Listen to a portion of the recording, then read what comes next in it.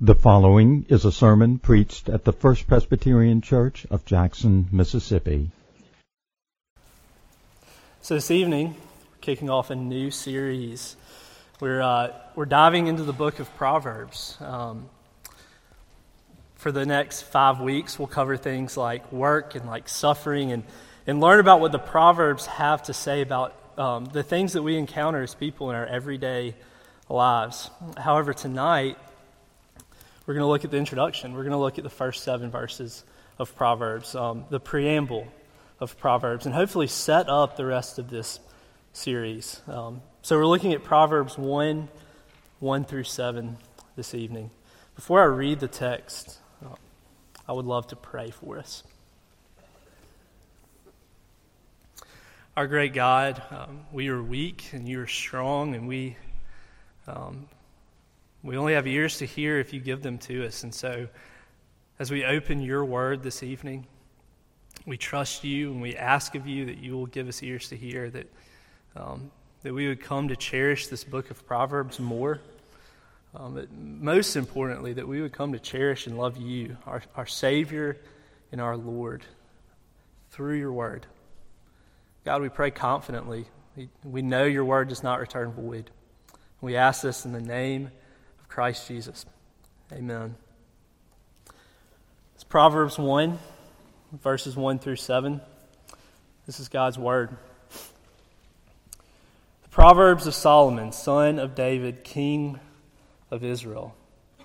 To know wisdom and instruction, to understand words of insight, to receive instruction in wise dealing, in righteousness, justice, and equity, to give prudence to the simple, knowledge and discretion to the youth.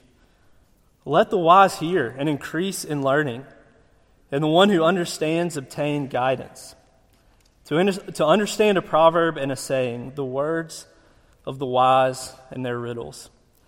The fear of the Lord is the beginning of knowledge. Fools despise wisdom and instruction. This is God's word. There's something about treasure hunts that capture our imagination. Maybe as a child you remember the pretend map with the X marking the spot, or I'm sure that you've seen movies or read books that are about treasure hunts. They're countless, and it's something about the mystery, maybe something about the value of the lost treasure that captures our imagination. And actually the Bible tells us there's something far more valuable than lost coins or jewels that we're called to seek, and it's wisdom. Proverbs 2 actually says, seek wisdom like silver and search for it as hidden treasure. And the amazing thing about the book of Proverbs is we don't have to go on a perilous journey to find wisdom. We have it right here in God's word. We have a stockpile of Holy Spirit-inspired wisdom. We have a treasure trove of wisdom here for us, given to us by God, and we would do well to cherish that wisdom. So that's my prayer for all of us this evening. That's my hope. That's the point of this sermon, that we would be people who cherish the wisdom of Proverbs, that we would cherish the wisdom of Proverbs. I'm going to give you 3 reasons that are in the text that we ought to cherish the wisdom of Proverbs. There's likely more, but these are 3 that really stand out. And the first is, Proverbs offer practical wisdom. Proverbs are practical. Secondly, the Proverbs are formative. It offers formative wisdom. It shapes us. And lastly, the Proverbs offer personal wisdom. It has everything to do with our relationship to God and His relationship to us. So we should cherish the wisdom of Proverbs, first, because it's practical, second, because it's formative, and third, because it's personal. Let's dive in. I want you to see that the Proverbs are practical. This Christmas, one of my favorite gifts that I received was a Lowe's gift card. The reason I like that gift is because just about anything you buy at Lowe's you can use, right? It's a store full of things that are useful, and so I'm glad to have a gift card to Lowe's. And that's no knock on the sentimental Christmas gifts, but I like receiving a gift of something that I can use. In the same way, the Proverbs offer us practical wisdom that we can use. This book, it speaks into the areas of our lives that often are gray and uncertain, and it gives us practical wisdom, trustworthy principles to guide us. Here at First Pres, we confess and we know that we are saved by grace through faith. We confess and we know that God is sovereign. There are these major theological principles that we confess and we know. And although those are sometimes hard to fully grasp, we do know them and confess them. But what do we do when we have to have a hard conversation at work? Or how do we think about money? How do we think about what school to send our children to? Or how do we handle the reality of the ever-present reality of technology, these phones we have in our pockets, the television and media that we are surrounded by? What does it look like to love our neighbors well? How do we think about marriage? Who do we get married to? When do we get married? How do we care for aging parents or for children? You see, all of this takes practical wisdom. And practical wisdom is what the Proverbs offers us. It's not always a blueprint. It's not even always step-by-step directions. As much as we'd like that, the Proverbs doesn't offer us step-by-step directions for every situation in life. And every proverb it's not a promise. It's not necessarily a command. Every proverb is not necessarily a command, but these are general principles given to us by God to aid us in practical wisdom. I want you to see this in the text. And the way I want you to see this is by looking at the synonyms for wisdom that this text gives us. These words are like the many faces of wisdom. First, in verse 2, you're going to see this word instruction. Wisdom and instruction, they go hand in hand. Instruction implies training. Instruction is often achieved or learned through experience. It involves correction often. It often involves reproof and discipline. And one author says it can be understood as training with strong accountability. It can involve confrontation. It can involve learning from mistakes and suffering. Instruction is how we know the consequences of laziness. It's how we know the wounds that our words can cause. But the beauty of Proverbs is it gives us instruction before we go out into the world. It teaches us instruction so we don't have to learn the hard way, even though we still often do. It teaches us instruction. Staying in verse 2, I want you to see this word insight. The Proverbs is given to us so that we can understand words of insight. And that's what insight is. It's understanding. It's, as one author says, seeing distinctions and shades where other people only see a blur. It's seeing multiple options to solve a problem. It's recognizing the complexity of life, recognizing the complexity of people's motives, recognizing the complexity of personalities. This is insight. One author says, insight is when the non-obvious becomes obvious. And this is what Proverbs offers to us, insight. Proverbs also offers wise dealing. We see this in verse 3. Wise dealing in righteousness, justice, and equity. Wise dealing, the best way to understand this is wise dealing is good sense. It's practical wisdom. Some might say street smarts. It's the things that bring success. However, it's not given to us here in Proverbs so that we can grow in worldly sophistication or we can grow in self-serving wisdom. It's actually given to us so that we can execute wisely justice and righteousness and equity. That's what verse 3 says. It's good sense in executing these things. It's wise dealing. And then in verse 4, we see that the Proverbs is supposed to give both prudence and discretion. Prudence to the simple and discretion to the youth. Now, these two go hand in hand. Prudence and discretion can be understood as living strategically, understanding cause and effect, understanding that certain consequences follow certain actions. This is being shrewd. This is being cunning, but with noble aims. And this is what Proverbs offers. This is the wisdom that Proverbs offers. These are the many layers, the many faces of wisdom, the shades of wisdom. And don't you see how practical this is? Don't you see how useful and helpful this kind of wisdom is? And this is what Proverbs offers. Derek Kidner says this. He says, wisdom leaves its signature on anything well-made or well-judged, from an apt remark to a shrewd policy to a noble action. You see, the wisdom given to us in Proverbs is not for selfish use. It's not, as I said, worldly sophistication. We need wisdom in order to be kingdom-minded. We need wisdom in order to live the Christian life faithfully. Colossians tells us to walk in wisdom towards outsiders. And that takes practical wisdom, useful wisdom, the kind of wisdom that Proverbs offers us.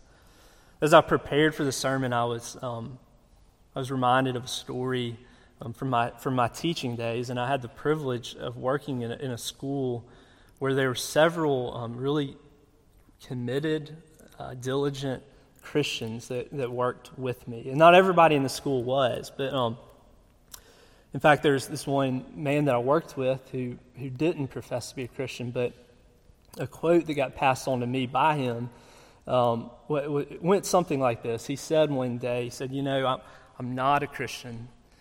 He said, but if it wasn't for the Christians in this school, it would have folded a long time ago. You see, that had to have something to do with wisdom, with the creativity, with the innovation, with the diligence that the book of Proverbs speaks to. Wisdom enables us to love our neighbors well. Wisdom is what it takes to live this Christian life. We're called to walk in wisdom towards outsiders. Wisdom leaves its signature on anything well made. And that signature points straight back to the God who is all wise. So do you see how valuable it is? Do you see how useful the wisdom of Proverbs is? Do you see how practical the wisdom of Proverbs is? We need to cherish this book. We need to cherish the wisdom that this book offers. And that means we need to read it. That means we need to study it. That means we need to meditate on it. That means we need to come back this month in the evening and hear it preached on.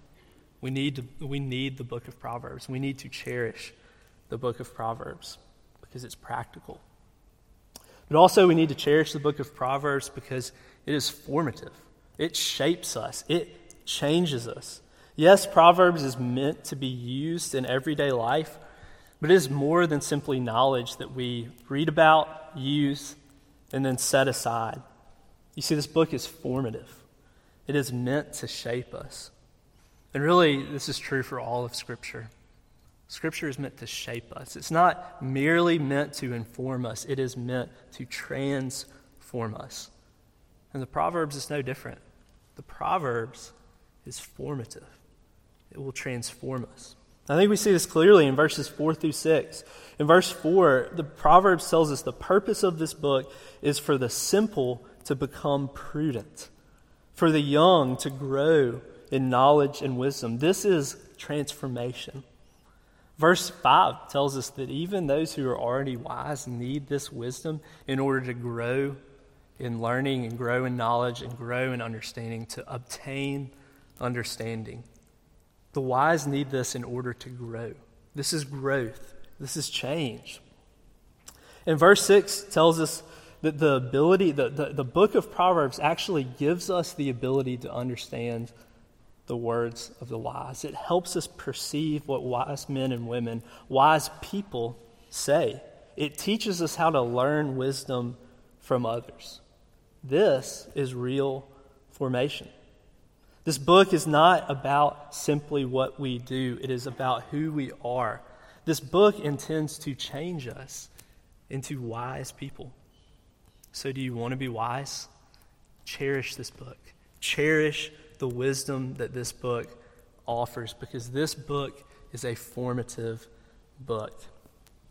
I had a conversation with a man who I know to be very wise, and And I learned in this conversation that he reads a chapter of Proverbs every day. And to me, that makes a lot of sense, right? Because he is a wise man. And over time, this book, among other things, has shaped him into a wise person. This book will change you. It's formative. And this is important for several reasons. First, this is important because if we approach the book of Proverbs as someone who is self-assured, self-confident, as someone who thinks we know how to navigate the challenges of this world with our own resources and with our own wisdom, this book won't have much to offer us. Or at least we won't see what this book has to truly offer us. This book is for the perplexed. This book is for the confused. This book is for the immature. This book is for the unsure, the stuck, for those who lie awake at night because they don't know what to do. This book is for those who want to grow in wisdom. And so if you want to grow in wisdom, if you find yourself perplexed, confused, searching for what to do, this book is for you. And this also changes the way we seek wisdom. The fact that this book is a book that intends to change us. It changes the way we seek wisdom. Proverbs does not claim to be the singular source of wisdom. All the wisdom there is to learn is not confined to these pages. In fact, Proverbs, what it intends to do is to push us and change us into people who actually seek wisdom wherever we can find it. We see this principle often throughout the book, and I'll give you one example. Proverbs 4:7 says, "The beginning of wisdom is this, get wisdom. And whatever you get insight." It's like saying rule number one in wisdom seeking is to look for it, wherever you can find us. And so with that in mind, I'd like for us to be self-reflective, to think about all the information that we consume in this modern world that we live in, the news that we read, the TV that we watch, our Twitter feeds, all of the information that comes at us. And I think an appropriate question to ask ourselves is, when we engage with those things, are we seeking mainly to be affirmed? Are we seeking mainly to be validated? Are we seeking mainly to find people who agree with what we already think so we can be self-assured in our own wisdom? Or are we seeking to be refined by truth? Are we seeking to grow? Are we seeking to be affirmed or refined? It doesn't mean that there's no place for encouragement or affirmation. It doesn't mean that things have value to the extent that they disagree with what we think. It just simply means this: if we only seek affirmation and agreement, we'll miss wisdom. So are we people who pursue wisdom? Are we people who want to be shaped by wisdom? Or are we people who want to be refined by godly wisdom? This book will shape you into the kind of person who seeks wisdom. And so we need to cherish the wisdom of this book. But lastly, I want to give you encouragement. If you are a person who maybe has struggled with a theological question or is suffering, and you've gone to see a pastor and asked questions to a pastor, or maybe you found yourself in a hard place in your marriage and you've sought wise counsel, you should be encouraged. This is the way of wisdom. This is what Proverbs is trying to form in us. Be encouraged. This book is meant to shape us, and so we need to cherish its wisdom. So the book of Proverbs is given to us by God. It's given because it's practical. It's given to us because it intends to shape us into wise people. And for those reasons, we must cherish it. But the last thing I want to point out is this book ought to be cherished and loved and appreciated and valued because it is a personal book. And what I don't mean by that is that it is just simply private. The wisdom we learn from Proverbs is to be kept private. What I do mean by that is that this book has everything to do with our relationship to God and His relationship to us. This book is a personal book. It's well known that Thomas Jefferson, he created what's commonly referred to as the Jefferson Bible, where he snipped out passages of Scripture from the Gospels that pertain to Christ's deity or things like miracles, right? And what was essentially left of the Gospels in this Jefferson Bible was what made Christ out to be just a wise, moral teacher. And one might wonder, if someone who thinks like Jefferson, someone who believed like Thomas Jefferson, what would they think about the book of Proverbs? After all, is this book just a collection of wise sayings? Is it just good advice that anybody can use? Is it just abstract and impersonal counsel? Certainly not. It is a very personal book, given from God, inspired by the Holy Spirit, and offered in a covenant context between the relationship between God and man. Proverbs is a deeply personal book and has everything to do with our covenant relationship to Him. And I think we see this abundantly clear. This is made abundantly clear in verse 7. It says, "The fear of the Lord is the beginning of knowledge, and fools despise wisdom and instruction." One commentator says if you distilled the whole book of Proverbs into one verse, it would be this verse. And another said, "The fear of the Lord is to knowledge, as the alphabet is to reading, as notes are to music, as numbers are to math." This is the controlling principle throughout the whole book. The fear of the Lord is the beginning of knowledge and wisdom. It's not just the spark, it's the foundation. And without the fear of the Lord, knowledge is actually baseless and empty. It has lost its essence. Knowledge and wisdom divorced from God, it's like a limb cut from a tree, has no root. And this actually changes the way we think about wisdom. This world around us will tell us that the way to find wisdom is to look within. It's to follow your inner compass. It's to mine for wisdom deep in the recesses of your own emotions or senses and desires. Well, the wisdom of Proverbs conflicts with that. The wisdom of Proverbs tells us that wisdom is to be given and received. Wisdom is actually a gift. It's a gift from God.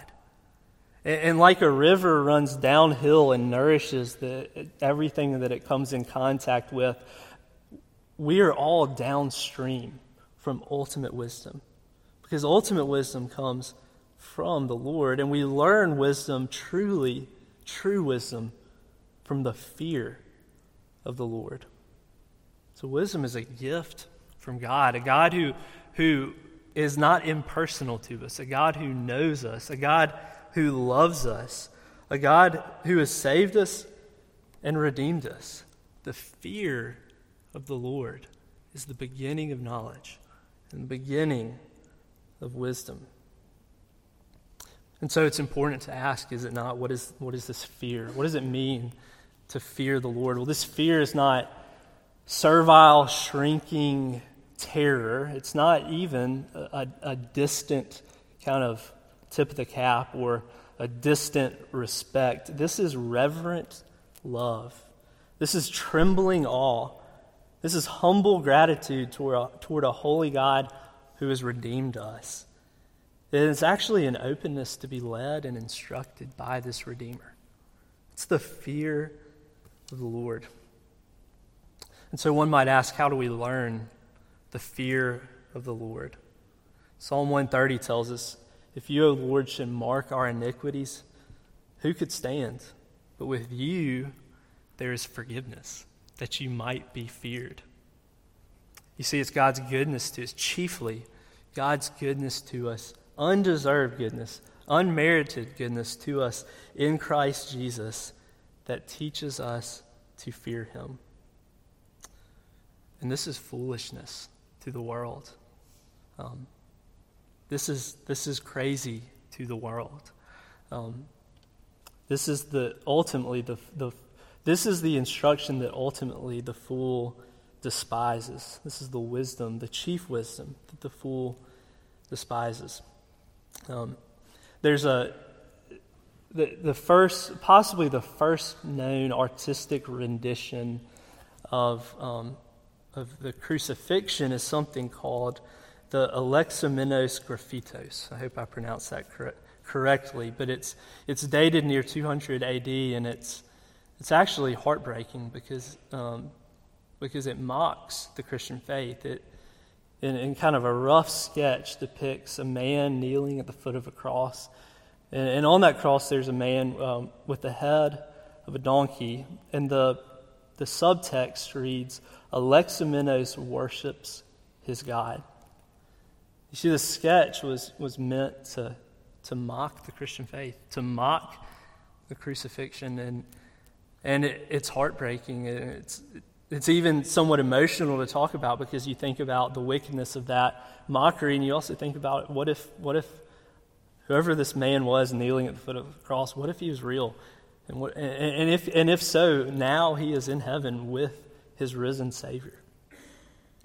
The